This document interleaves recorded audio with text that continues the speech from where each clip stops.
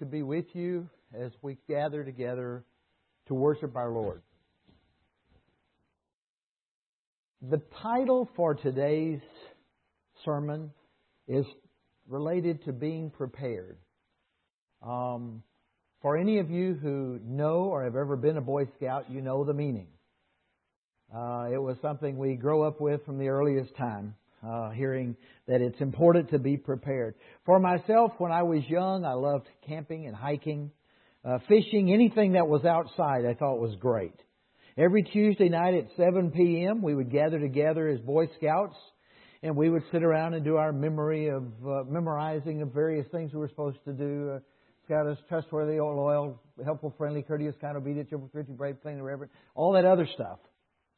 And so boy, you could just mumble it off. We knew what we were supposed to be.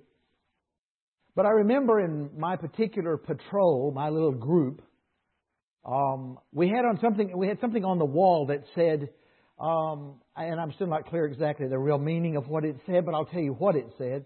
It said, "It's better to be late at the Golden Gate than to arrive at hell on time." And I can't really tell you clearly what in the world that was about, but we had it written on the side of the wall. And I will say it had a purpose in that it did challenge me at least to notice the word hell, and said it's not good to arrive there on time. And I don't want to go there. And so at least it challenged me at that point to ask myself a little bit about the life that I lived. So being prepared was something that even from that time I was challenged, saying, don't go to hell, so be prepared. Be clear who you are spiritually. Have a right relationship with God. Malachi is a prophet who had a great deal to say to his people at that time. We're talking 400 years prior to Christ. We're talking back in the Old Testament time. We're talking 100 years after the rebuilding of the city of Jerusalem and the temple, because the Babylonian exile had already passed by. 100 years, though, somehow people, if we're not careful, we forget our history and we get wrapped up. And when I was reading this, I kept thinking about VCBC and the many people we have in our churches. In our particular church, we have people that have been born here in this city of Vancouver. We have people in our church that were born in Hong Kong and in other places and immigrated to the United States. Our looking back at history is always part of who we are, but how much time we spend remembering those things is very much an individual decision. In Malachi chapter 2, verse 17, the very end of that chapter, before we move into chapter 3, it says, "Where is the God of judgment?" Basically, the meaning from the people of Israel, as Malachi worded it, was that the people of Israel were saying, "Where's the beef? Where is God in my life? We don't see all that He's supposed to be. We realize that we are okay. But God should be judging all these people around us. We've been mistreated in history. We're doing okay now. We've had 100 years to kind of settle into our new community, into our new society. VCBC's had 46 years to settle into this community. If we're not careful, we run the same risk that they ran at that time, in that they had 100 years to become a little complacent, to allow the society to change them and who they were with their relationship with God. To redefine who they were, to where they wanted to be sure that the society liked them, accepted them, and how they functioned, more importantly than even their relationship with God. When we look, we have to be careful as we ask questions of God. You know, it's interesting. We sometimes pray and we say, "God, please give me this information, or please help me with this thing, or help me. We better be careful, because sometimes if we ask God to really work in our life, He may give us an answer that we did not expect. He may lead us in a direction we don't really want to go. But the answer was there. And then we pray and we say, God, why aren't you answering me? And in truth, He already has. He's leading you down a more difficult path. He's leading you down a road you did not prepare for. But He has a purpose still for you. C.S. Lewis describes it as God is not a tame lion. You've heard me use that illustration before, because I do remember C.S. Lewis's concepts there is to say that God is not bound by yours and mine, our values. Not bound by our understanding of God. Not bound by our desires for how He acts and what He does.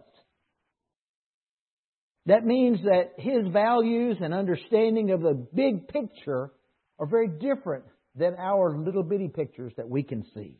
We get glimpses. He has the whole thing in mind. The Israelites presumed that God's care for them would last forever.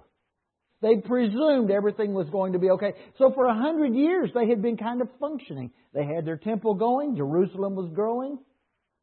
Everything looked like it was going to be okay. And so their walk with God somehow became, I guess you'd use the word trite. It was just very light, very insignificant. It was still happening. They still did what they had to do. And if you'll remember in Malachi chapter 1, Malachi chapter 1 says that the people of Israel, including the priests, were still giving their offerings and their sacrifices, but the quality of what they were giving was the issue. Now, you and I don't usually come in here and bring a lot of dead animals and cut them up, and we don't bring a lot of vegetables and pile them up to the ceiling. So we usually talk about tithes and offerings, it's usually referring to money. But it also has to do with our time. It has to do with our attitude. It has to do with our love and our concern and burden for others. So when we talk about giving to God, it's not just that particular format of having to give those kind of items. But for the people of in Malachi's day, the sacrifice that was given was a problem. And then it was defined even more in detail when we get into chapter 3 and we deal with the issues of tithes and offerings. Chapter 3, we can see that the first 7 verses or so of that particular book are basically a response toward the end of chapter 2 where it says, God, where are you? You know, why aren't you doing your job? Why aren't you punishing everybody else around us who are not really following you well? Because we know, after all, we're okay. Chapter 3, verses 1 to 7 say that, indeed, the response that Malachi writes from God by clarifying for those people is to say, I'll send a messenger, a harbinger. That will be John the Baptist. And he will be coming, and he will be coming before Christ. And the Messiah is coming. So your wish is my command. You say you want a Messiah. Worry not, that is coming. Verse 2 begins the real challenge, though, because it says, okay, you said you want it, but you don't know what you're asking for. You're asking a question. You're begging for a response to something that you don't grasp the reality of. Because when Christ comes, He sees all. He knows all. He realizes you treat Him as a second-class God. So, in verses 2 through 4, we begin to see it, and it describes, and it says, like a refining fire, will your lives be evaluated. Will your attitudes be evaluated? Will your motivation be evaluated? Are you sure you want this to happen? You're asking for it, but do you really want it? Christ's mission very much is to bring in answers. But at the same time, there's a reality in these particular verses that says that 2/3 of the Jewish people will fail the test. Only 1/3 will even make it through it. Again, in the Scripture, the challenge is to say, are you sure that you're asking the right question? You're rushing ahead, assuming that your spiritual life is in order, when in fact, maybe you need to spend a little more time on your knees. Maybe you need to humble yourself a bit more. I look at this Scripture and I have to apply it to myself. I'm not going to presume on you, but when we read the Word of God, it does need to speak to us. And I look at this and I say, sometimes I look at God and say, God, why is it this way? And really I should be looking in a mirror and saying, why are you this way? Why do you act the way you do? Why do you say the things you say? Why do you talk about other people the way you do? Why do you criticize others when in fact your relationship with me does not reflect a daily walk that is healthy for anybody? Whether it's be the laymen or the ministers, the Lord is calling all the people. Chinese, Canadian, Hispanics, Jews, Gentiles, all, to not allow ourselves to fall asleep when it comes to our spiritual walk. Our holiness is what God demands. He desires to see us walk with Him in fellowship and closeness, so that when we do talk to Him, when we do ask for His guidance, when we do ask that Jesus comes soon, when we pray that prayer, Jesus, come soon. We look at the world around us, we're frustrated, we say we have no control. Jesus, come soon. That we can ask it because we are walking with Jesus so closely, it's a reasonable request.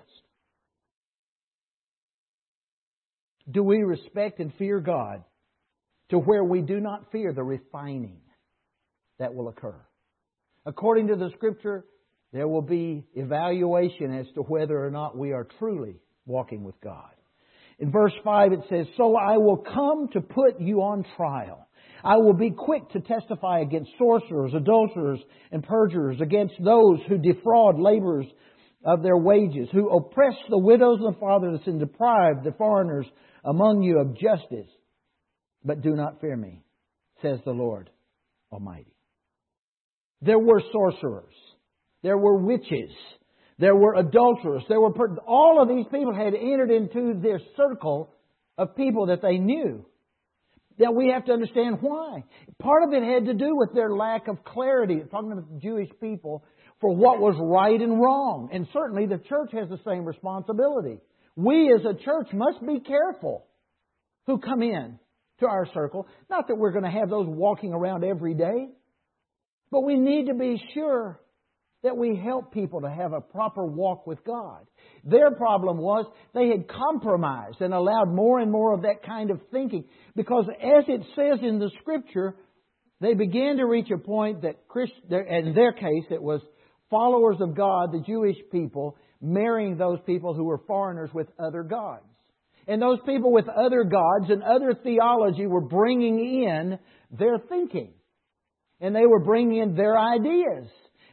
So the point for us is to realize our thinking, our ideas, our values, our morals do impact the life of the church. It does impact our witness. It did impact their lives to the point that God said, those people have brought this in. And there are sorcerers.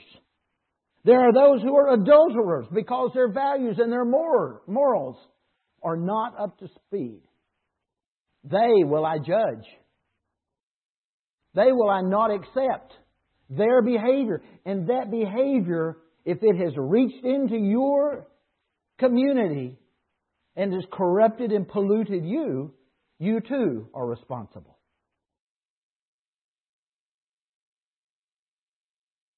As you know, for myself, I'm what I call, well, you may not know this, I use the term optimistic realist to describe myself. I've been doing this for probably 30 years. And I enjoy it because everybody that hears me describe myself as an optimistic realist thinks it's a little nutty. And you don't need to comment about that. Just let that one go. But the point is, to be an optimist and still be a realist is not easy. But I found with most realists, they get so boring, so dry, so lacking in joy and happiness that they're not any fun to be around. On the other hand, to get around a bunch of optimists, they sometimes get a little naive and a little silly. They don't quite get it, that this is really not going to be as easy as you think it's going to be. So I really want the balance in my life. I seek to find that's in the middle. I want to go after it with expectation that something great is going to happen. I'm looking at 2016 and saying VCBC is going to watch God do some great things. But that's only if we're willing to be dependent on God. And if we're willing to be bold in our movement. If we're willing to try new things, even with the risk of failing. Starting new things. Stepping out in faith and confidence. I believe that it's important for Christians to be optimistic and positive. You know, one of my heroes, now you listen to the whole story before you judge me. One of my heroes when I was young was a comedian. Oh, I love to watch this guy. So funny. His name was Bill Cosby. Now, anybody that's watched the news or has read anything about the news is aware. You know, Bill Cosby, I can still remember him talking about driving a car in San Francisco. He drove to the top of the hill, and when he got to the top of the hill, some idiot had put a stop sign at the top of the hill. Well, the San Francisco hills are significant. And then he said he put on his emergency brake because he was driving a Standard. Then he looked in his mirror and another car was parked behind him. Then he looked behind him, there was another car behind him. Then eventually, they all kept their emergency brake on and turned the whole hill into a used car lot. Because they couldn't move the cars. They couldn't get over the hill. Nobody could get it shifted out of the gear and moving on. You know, he had some of the funniest and really quite clean humor. He talked about why air exists. And his answer about why air exists is to blow up footballs and basketballs. So I mean, it was really funny. He was great. But for any of you who have watched the news recently, we know that's not the end of the story about Bill Cosby. Because this guy that was so funny is also currently going through a major catastrophe as he has been revealed to have had a number of very negative sexual relationships with women. And I don't need to go into details because you know what I'm talking about. But so my hero, I kind of lost a little bit. But, you know, it was disappointing because now we know the rest of the story. He's known, in my mind, was such a wonderful humorist. But the reality is that God knows from the very beginning who we are. And he was able, through all those years, I mean, the man is in his 70s. Through all those years, he was able to hide this information and continue to have improper relationships. Now, that's a very nice statement from what I'm understanding of this. Very improper, maybe the right term. Relationships with women over the years. God knew. God knows. You can't hide it. You can't hide your behavior. You can't hide who you are and what you do. And God is trying to challenge these people. And He's saying, the refiner's fire is coming. It will cleanly see the reality of who you are. Verse 6 says, I, the Lord, do not change. So you, the descendants of Jacob, are not destroyed. Ever since the time of your ancestors, you have turned away from my decrees and have not kept them. Return to me, and I will return to you. Still has hope. I don't know why God is so good. He knows already that we're failures. He already knew that the people here were failures. But He still said, I'll still give you another chance. If you'll repent, there's still hope. What you do in your home is known by God. What you do with your boyfriend or your girlfriend is known by God. What you do when nobody is watching is known by God.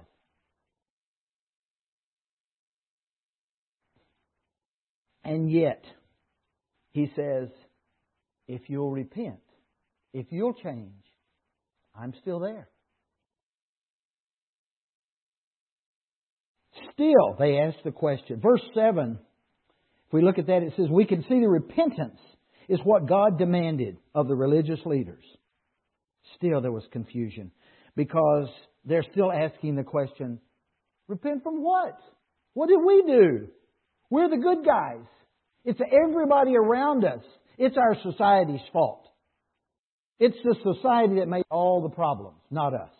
And in verse 8 to 12, we can see that the clarification comes from Malachi. Malachi says, number one, tithing and offerings. He says, you're robbing me. He says that's what God says, is you're stealing from me. He says your tithes and offerings, they must be brought to the storehouse, and those tithes will be shared. And if you rob me, you rob the people. Because they had a kind of a triple system for tithing.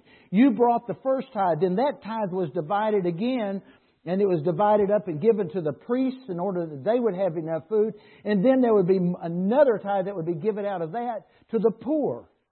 So they were already involved in social concern.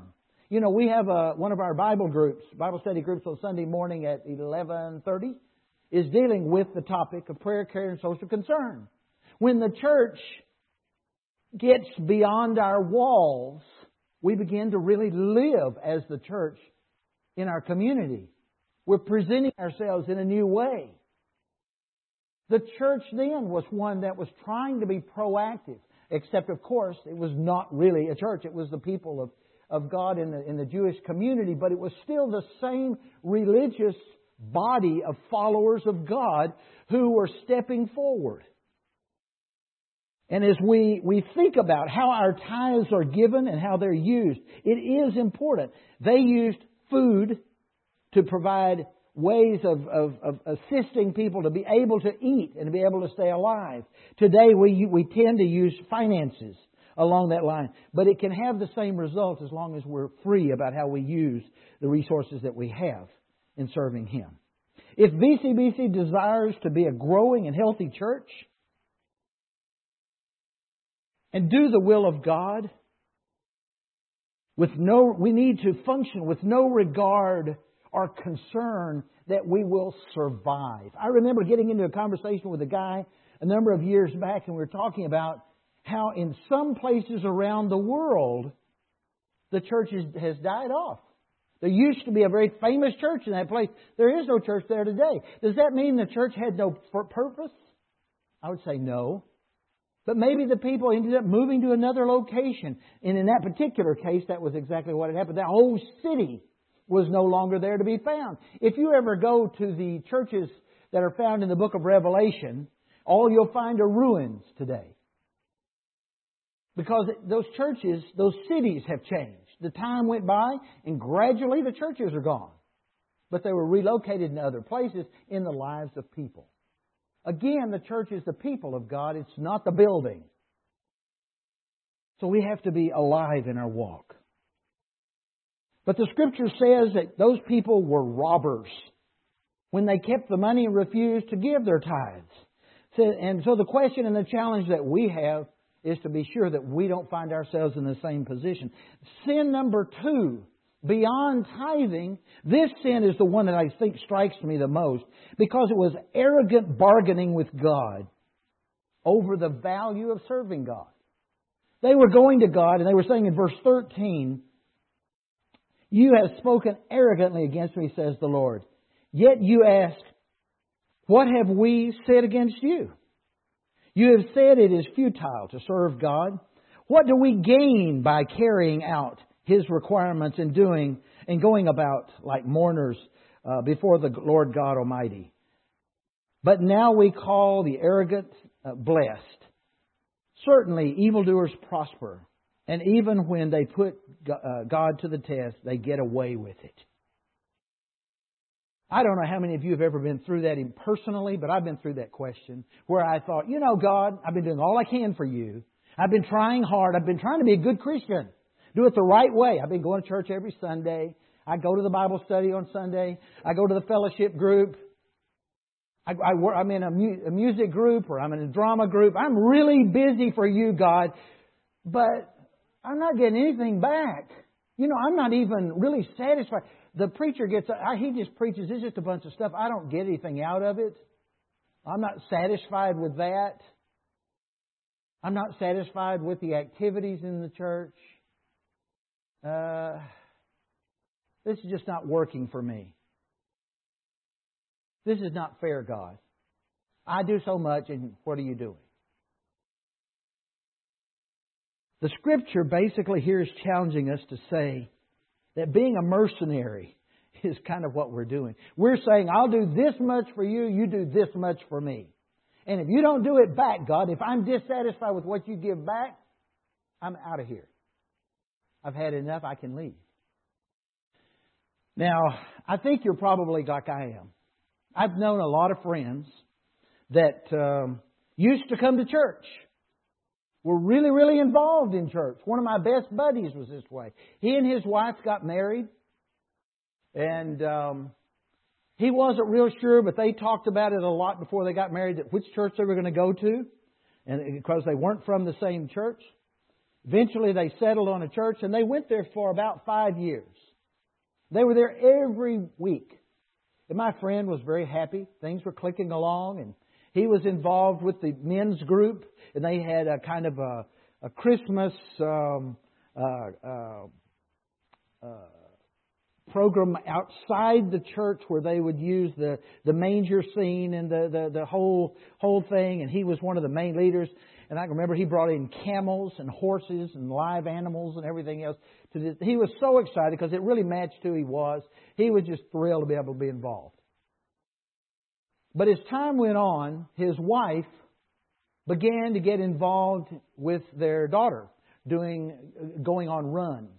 Their daughter was a runner in high school, and she had started when she was in junior high. And as time had gone on, she began to run more and more, and the mom began to go with her, and they would travel every weekend. They were gone all the time. And so finally then, when she started coming home, was home on weekends, she wouldn't go with him, even though she was back in town. And gradually he began to kind of follow her instead of him lead with that particular thing. And so after a period of time, neither one of them could be found anywhere within the church. Now, being within the church body, I think it's not great, but they weren't serving God. This Scripture says that there was an arrogance toward the attitude of serving God. There was an attitude that if I do something for you or in your name, then I should get this much result. I give this much, I get that much. And God is saying, that's the way of the world. That's the way the world bargains. When you go bargain for a higher salary, you can bargain that way. But this is a different game. And God says, I'm insulted. I'm insulted that you would treat me in that way, and that the only way you would want to serve me is with the assumption that you're going to get something out of it. What my friend and his wife experienced is not unusual. There are many, many people who have managed to play that kind of relationship with God. They want something better, but they don't put out the effort to make it better. I've also known people that got in the exact same situation who said, my church is missing the mark in some areas, and I'm going to help it to get better. And they put in more effort and more time. Arrogant bargaining with God, verses 13 to 15. Very, very scary, but then the good news. Again, God keeps giving good news. Verse 16. Verse 16, God says, however, things will work out, can work out if you stick in here. Then those who feared the Lord talked with each other, and the Lord listened and heard. The point being, if we listen, not to me, but listen to God. Listen to the Word of God. If we recognize that that kind of treatment toward God is wrong, and we're willing to change, not just know it in your head, not another academic experience, but that you really say to yourself, how can I make my service to God be so impactful, impacting my classmates, my friends? How can we have more of my friends who've come to know Jesus as Savior and Lord? Is that important to me? Is that important to God? If it is, I will put out the effort. I will put out the time. And whether or not my name becomes famous or not doesn't matter. Whether I receive a reward or not, it doesn't matter. Whether I receive another badge or not, it doesn't matter. The focus is making God satisfied that I'm trying my best to serve Him with all that I am. And the Scripture goes on, and then we move into chapter 4 as it moves into the description of reality here, is because in verse 16 to 18 of chapter 3, we can see that faithfulness is not about reward, but it's about relationship. And that's what we just described. And so in chapter 4, we move into the fact that the day of the Lord is the wrap-up. And rather than adding more to this particular Scripture, the way I look at Malachi is he has been moving all the way through this whole process to get to chapter 4. And in chapter 4, he says, the day of the Lord is coming, and not to be feared if we are repenting and depending on Him. Wrapping up in Malachi's prophecy is the goal of simply stating that God is the judge of all. He's the one that will evaluate your service. He's the one that will evaluate your tithes. He's the one that will evaluate your offerings and how you work. You know, we tend to want to do it ourselves, but that's not exactly what He's telling us to do.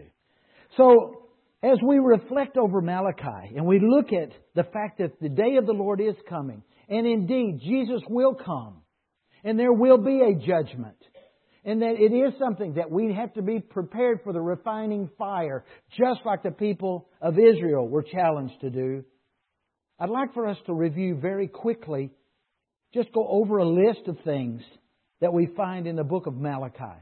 And I'm going to read these quickly. It's just a list. Number 1, the book of Malachi says that God loves His people, the people that He chooses to love. See, that's hard on us. We tend to want to say we want Him to love those of us who have chosen Him. But He chose to love Jacob's people, not Esau's. Some of us would say that doesn't seem fair. Some of us would say that didn't make a lot of sense to us in the first place. Really doesn't matter. God is God, not you. Number 2, God is disappointed with the lack of honor given to Him by the priests and the Israelites in the book of Malachi.